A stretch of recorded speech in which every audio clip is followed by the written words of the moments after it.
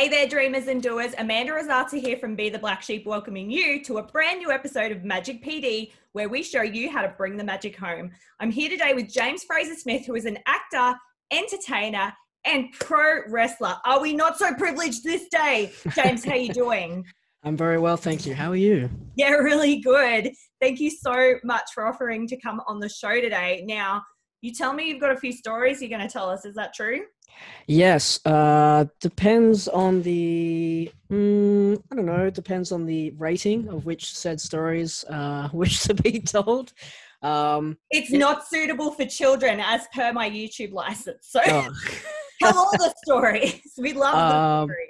Okay, I guess the creating of magic for me, like I've always been really invested and really interested in the art of storytelling and the art of make-believe, and I guess the evolution of how you can create something in your own reality and therefore escape real reality, if that makes sense. Love it.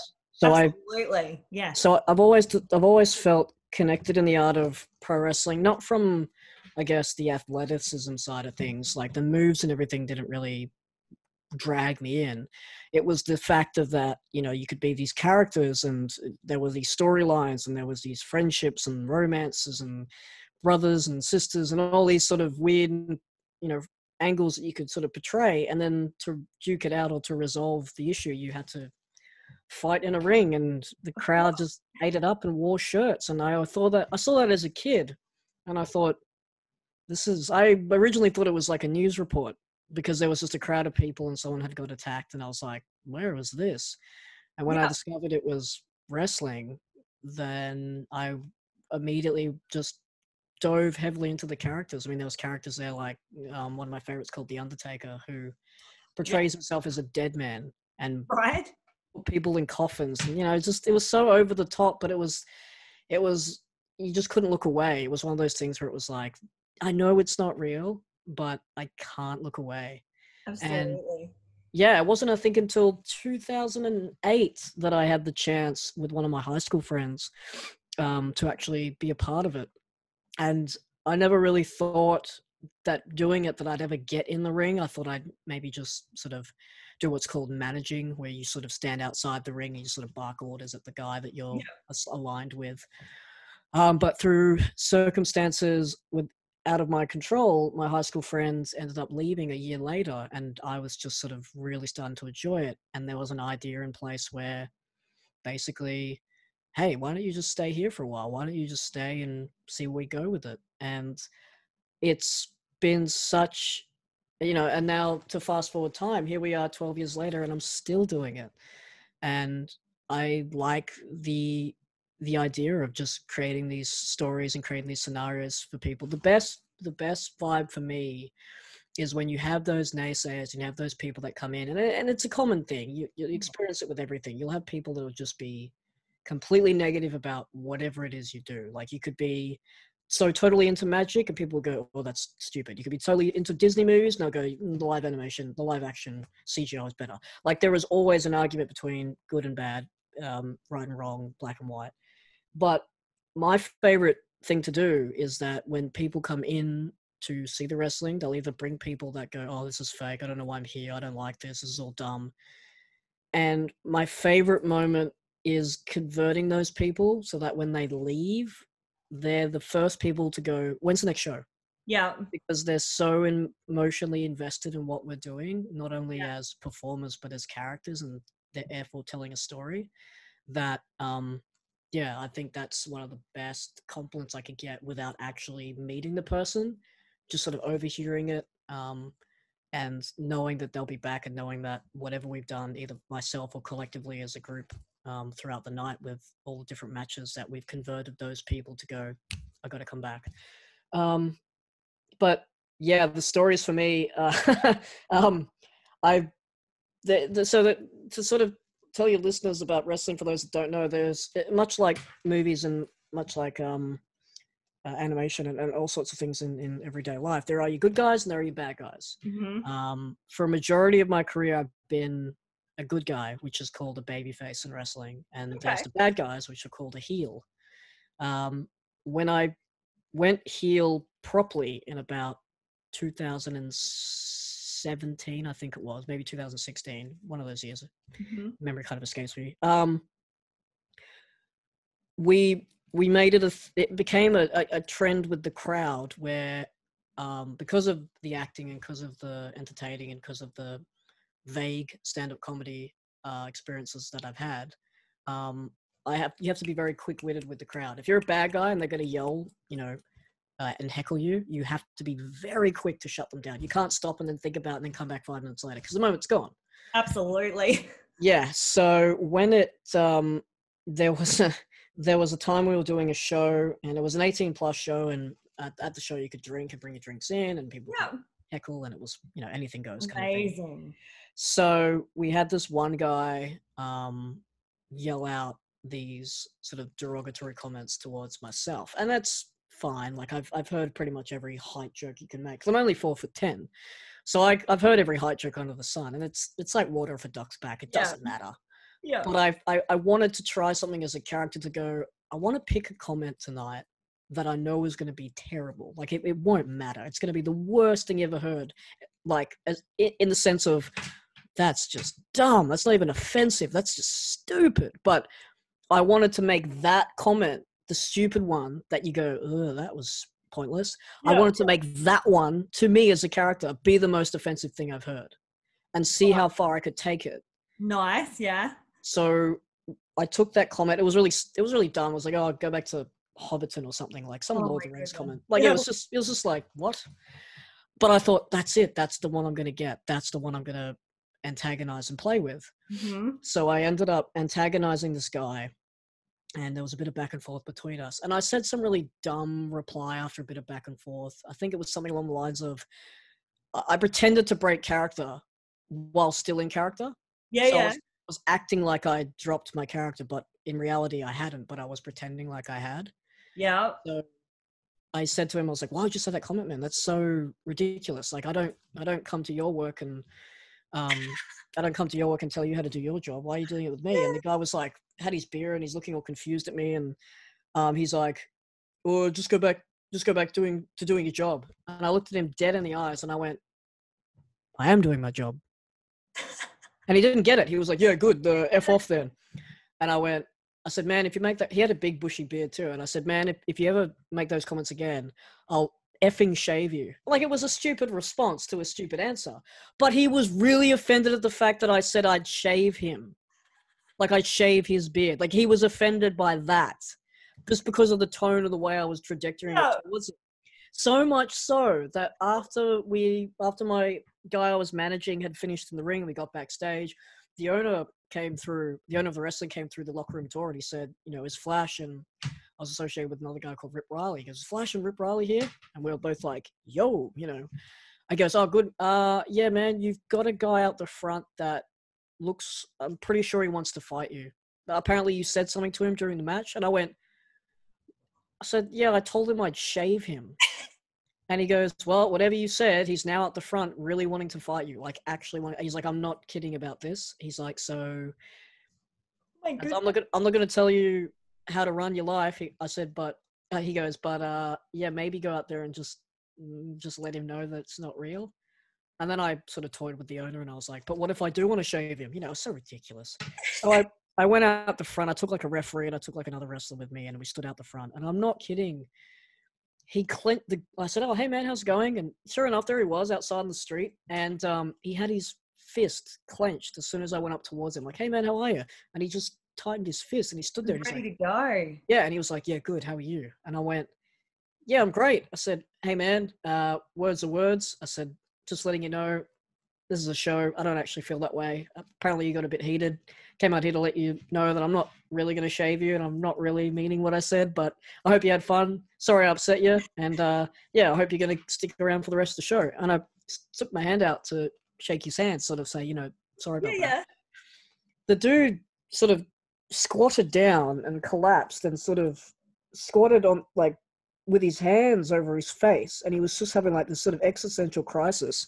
And I'm still standing there like, well, not sure what's happening here. And he got up and he said, man, he goes, I'm with a friend of mine that loves this stuff, like loves coming to these shows. And he said to me that there's a small guy on the roster called Flashman, and that you have to come and see him because he's such a master on the mic and the way that he comments and shuts people down. Yeah. And I went, yeah, okay, I got to come and see this. And he told me, he was telling me the whole time you were like amping me up. He goes, oh, this is what he does. He's just kidding. He's just kidding. And I didn't believe my friend. But now that you're here apologizing, he's like, he goes, I just can't believe that. He goes, it just, the way you were doing it just felt really natural to me. Sure enough, his friend then comes around the corner and he's like, hi, Flashman. He goes, oh, did you tell my friend that it's not real? And I said, well, I apologize for what I said. And he goes, yeah, you idiot. Told you. He's the best. So, Oh, yeah. And is that validating? Is that validating to you that you do an amazing job? Well, it's nice. I mean, it's nice that it's nice that they get so emotionally invested in what we're doing as a show. It's nice that they escape and they get so immersed in not only the story but the characters.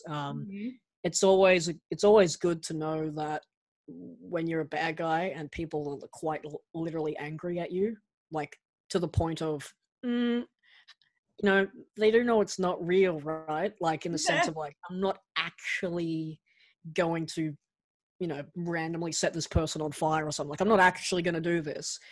And for them to actually go home and be like, he said he'd burn them. Like it is a compliment in that sense, because there are so many other times where you could go out there and be like, oh, I hate everyone. And people could just yawn or, be on their phone or do whatever, anything else. I think the only one that sort of matches that was one time I was a good guy, and this was, I think, about a year ago. Yeah, it was a year ago, 2019.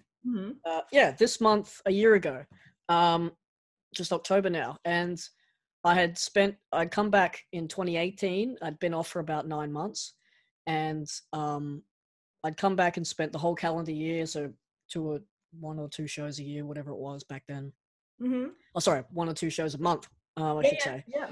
And we got to October, and we decided, like, we're coming off the back of a storyline where I was a good guy and I was fighting a bad guy, and I thought, hey, what a better way that once we finish that chapter, and even though we think it's finished, we do one more match. So this will be 4, but it's a sort of 5-on-5. Like, there's 5 people on this team, 5 on that team, 5 good guys, 5 bad guys. Yeah. And it looks like I'm going to gain one more advantage over this bad guy, and everyone's going to go, yeah, cool. And then what I'm going to do is I'm actually going to turn around and blast my ally with a chair, thereby joining up with the guy that I've just had this rivalry with. Right. And do a complete sort of blindside to the fans. It worked so much so that I got inboxed on my Facebook wrestling page of a fan burning my merchandise shirt and putting it in a bin. Yes. Goals. Right. So yeah, if you upset people to that level, I think you're on the right track. That's amazing. So what is it about that whole pro wrestling scene, do you think, that creates that level of immersion? Like, obviously you're extremely talented people. What else do you think sort of ties it all together? I think that just the concept of believability. Like, I haven't had the exposure to seeing everyone in this country of ours come up through the ranks, but the people that I have witnessed and the people that I have seen thus far in the 12 years that I've been doing it, there's a difference between people going out there and doing what I like to call dialing it in, where they just sort of go through the motions. Yeah. And there's also this point where those people that are going through the motions have that sort of that spark and that lightning bolt and that sort of light switch that comes on, where they go from just performing to believing in what they do. And I think the concept of, if you're out there as a performer, and it could be in any field, it could be in costuming, it could be in comedy, it could be in entertaining, it could be in acting. If you believe so much in the concept and the idea of the character that you're portraying and the situation that your character is finding itself in, and you believe that, and you make that real to you in your art form, and you express your reality through whatever actions are needed to get that point across, then there really isn't that much that the crowd or the fans or the people in attendance could do other than go along with you. Absolutely. And it's sort of that thing where you go, well, he believes, so I believe. And for me, as a sort of pigeonholed in the sense of, like, because of my size and my frame, there are a lot of kids that if I was to shave this off and put a hat on, basically to them, I'm one of them. Yeah. But the idea is that, it's a very pigeonholed niche. It's like, oh, he's one of us, and I sort of dress up as the Flash in the red and yellow and things like that when I wrestle. So it's very much like a bright, colorful superhero kind of thing. So all these little kids go, oh, he's like us. He's my height, but he's a hero, and I can relate to him, which then translates to the mum and dad, which then translates to the family. So that concept is very unique in itself too. Absolutely. So it's good to have that sort of connection with the young audiences is through that means and through that method. And that's something that'll probably never go away, because my frame is my frame, my height is my height. It's not like I can just go, just kidding, stilts today. Like I'm stuck with it. So I think that pigeonholed aspect too of believability is that, the parents will obviously pay the money because the kids like the wrestling or whatever else. But when the kids sort of are connected to one or two characters, it could be myself, could be anyone on the roster. But when they have that connection, that believability, then the parents sort of go, oh, it's a bit fun, go on there a Saturday night and, our son or daughter gets into it and we love it. Yeah, it's good fun. So, and that sort of spreads through word of mouth. And then people go, yeah, we know it's, not all, it's a bit smoke and mirrors to some extent, but to create that escapism and that believability for the fans, to make them just forget, that they've, again, sort of brings it back to what I said originally, forget that, it's not a real thing to them, and to forget that it's a show, and to actually believe it's a real thing, and to believe in us not only as characters but now as people. Like your birth name was Flashman. Oh, here's my birth certificate. He doesn't have a real name. That's him. He wears the costume 24/7. It's to make them think that is, I think, the key to it all is just you have to believe in what you're doing, because when you do, it's very hard for the crowd to sort of really think otherwise. But absolutely, yeah. It's so true, because you're creating that immersion, like you mentioned, that new reality, so to speak, right? Yeah, you are. You're creating your own environment and creating your own world, and yeah, you're quite right. You are creating your own reality, and I think that's why I was drawn to it, because of all fields that I've been able to do, pro wrestling allows you to do a majority of them in one night. You could be happy, you could be sad, you could sing with the audience, you could tell jokes, you could fight, you could use weapons, you could have a breakup, you could have a friendship come back, you could reunite. Like there's all sorts of avenues that you can do in that field in one night, and it's sort of like, man, like the possibilities and the opportunities to present those and to do those for fans is kind of limitless. Well, COVID notwithstanding, but yeah, and I think just for me, that's why I've always really enjoyed it. It's just the fact of creating something for people to come and enjoy, and especially when I'm out there, I like to create things that, I'm not really the pro wrestling athlete. Like I'm never going to be able to throw someone over my head. That's fine. But what I do on the show, I really want to make sure people go, yeah, that match was cool. Oh, but did you see what happened to Flash? I've got to come back next month. Like that for me is a very big compliment for them leaving a show, because naturally, if you go to a movie or a theater production, you're probably only going to really remember the last 20 minutes. Yeah. If it's been a long night, like Marvel movies and everything else notwithstanding, like they're pretty much like, oh yeah, I remember. Like everyone remembers the end of Infinity War, and everyone remembers the last big battle scene of Endgame, because that's the last sort of 20 minutes. Yeah. So to know that what you do on that night in that performance, people will leave the venue remembering that amongst everything else. It's like, okay, yeah, I've done my job. Like that's enough for me. I don't care about selling t-shirts or posters. I care about people having escape, enjoying themselves, and remembering what I did, and wanting to come back next month to see what happens next, if anything. So yeah, I think that's really what drove me to be a part of it. I mean, I think I'm still here 12 years later. I think I'm enjoying it. And I think too, just I guess to put an end cap on that, it's about making people feel something as well, right? Just you're creating that space, like we said, but it's making them feel something, whether they're, like you said, whether they're angry at you and they want to come and kill you, or, whether they're your number one fan. It's about making people feel that something, right? Yeah. As you can have that emotional connection with an audience and with the crowd. And that's the key to it all, really. If if they care, then they believe, and if they believe, it's very hard to sort of tell them otherwise. It almost gets to the point where they, like, just for example, not to go off on another tangent, but just for example, the match I have coming up, I have people in my life that have met me, obviously, and I have people in my life that know of my opponent and know that the history that we have together, not only as competitors in the ring, but friends outside the ring. And I've had people come up to me and message me being like, hang on a second, I thought you guys were friends. Like, didn't you guys like hang out like not too long ago?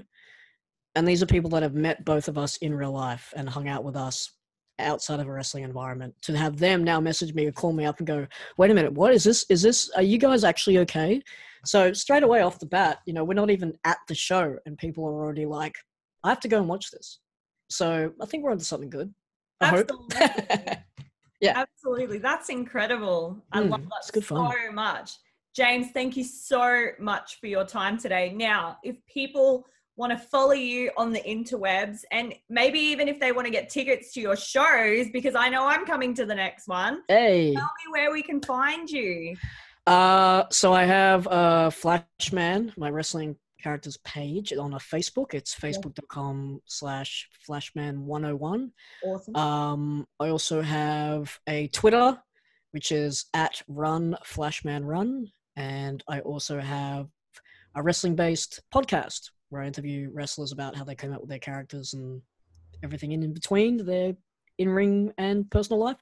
And that is it's called Little Man Big Conversations, and that on Facebook is facebook.com/LMBC podcast. And I think it's on Twitter, LMBC_podcast. And amazing. Yeah. And what I will do for you folks, I know that was a lot of information. I'm going to put that in the description so you can find it. And I'm keen to check out the podcast as well. Again, James, thank you so much for being a part of this episode of Magic PD, where we show you how to bring the magic home. Make sure you follow what James is up to, everyone viewing at home. And I hope you're having a fabulous time wherever you are in the world. And we'll catch you for another episode soon. Thanks, guys. Thank you. Bye.